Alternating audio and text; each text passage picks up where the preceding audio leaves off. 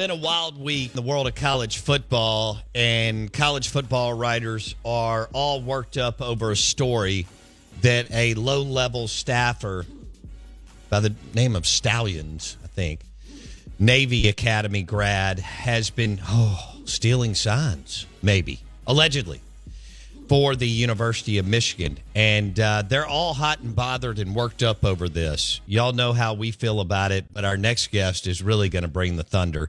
In Steve Deace at Michigan Podcast, Michigan Insider. He joins us on the Farm Bureau Insurance guest line.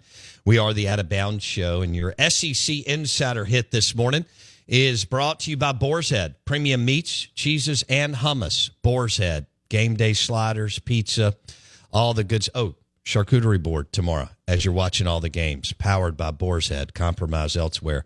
We welcome in Steve Deace to ESPN 105.9 The Zone. Steve, good morning. How are you, buddy? Oh, just up here covering the absolute dumbest, stupidest, fakest, contrived scandal in the history of college sports. I would imagine down there y'all are laughing at this and you're thinking, listen, man, where we live, the only violations are when you get outbid. This is true. Stupid. Okay. All right. So let's walk our listeners through. You jumped on this early. You're a huge Michigan fan. You follow the program. You follow the Big Ten. Why do you think that the national media is so gung-ho in driving this story on Michigan allegedly stealing signs under Harbaugh? Sick of being upsold at gyms? My guy, you're currently a base member? For $90 more, I can upgrade you to our Shred membership. For $130 more, you'll be a Swole member. And for just $300 more, you'll reach Sweat Platinum. At Planet Fitness, you'll get energy without the upsell. Never pushy, always free fitness training and equipment for every workout. It's fitness that fits your budget. Join Planet Fitness for just $1 down and $10 a month. Cancel anytime. Deal ends Friday, May 10th. See Home Club for details. I think, well, here's two things about that. Number one, I mean, Jimmy is good for business and always has. Absolutely. And he has actually kept a very low profile since the debacle of 2020, when he should have been fired and frankly wasn't, because he was a favored son. And he took a page out of Brian Kelly's playbook after they went 4-8 in 2016. And Kelly fired the entire staff, reinvented the whole program, actually opened up his office to players to make himself available. Jimmy did all of that stuff, and it flipped and turned the entire program around, to his credit. And I think a lot of people, Bo, expected him to kind of come back to the brash Jimmy that you saw before, taking his shirt off, diving in pools, satellite camps down in your way, Twitter troll. He didn't do any of that. All right. He just did, he put Bo Schembechler's old sign up in his office, just coach the damn team. Okay. And he went back to that. And so there is a business aspect to this. I mean, you have maybe the biggest name in college sports, certainly in that tier with Alabama, Ohio State, and Notre Dame. And then you can rank those teams thusly, however you would like. But those are your biggest brands. And you combine that with his persona, and this is good for business.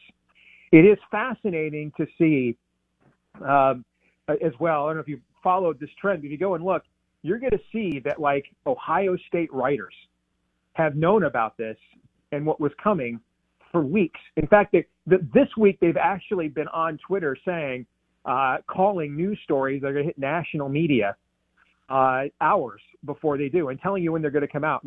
Now I have no idea how Scarlet and Gray 69 on Twitter, okay, or the seventh staff writer at Bucknuts knows that Pete Thamel is about to write a story about something that is not actually an NCAA violation. First of all, okay, these people know stuff before people like Bruce Feldman do. Okay, so that's a little suspicious to me.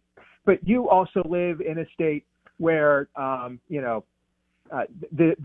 where Mississippi State attorneys go through the phone records of Ole Miss coaches to see what they were doing at night. All right. So we're not used to this kind of skullduggery up here. We're just not, it's not how we live. It's not what we do.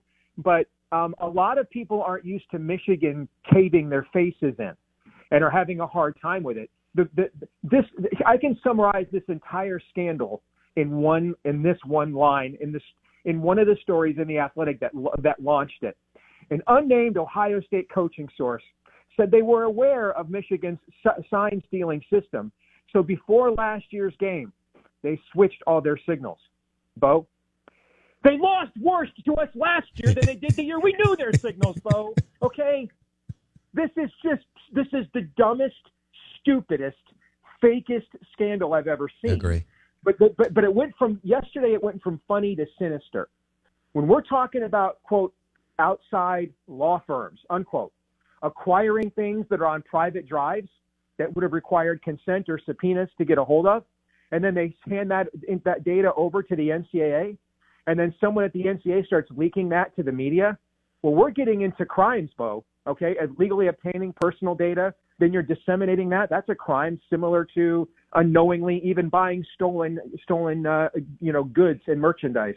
So it's very clear that there is a level of obsession with with smearing the Michigan program, and the way it was timed right during the bye week when they can't silence people with their play, and right before the college football playoff rankings come out. So there's this lull of content to discuss during the week. So, I work in politics full time. I know a psyop when I see it. Hell, I've been a part of a few. It looks exactly like this.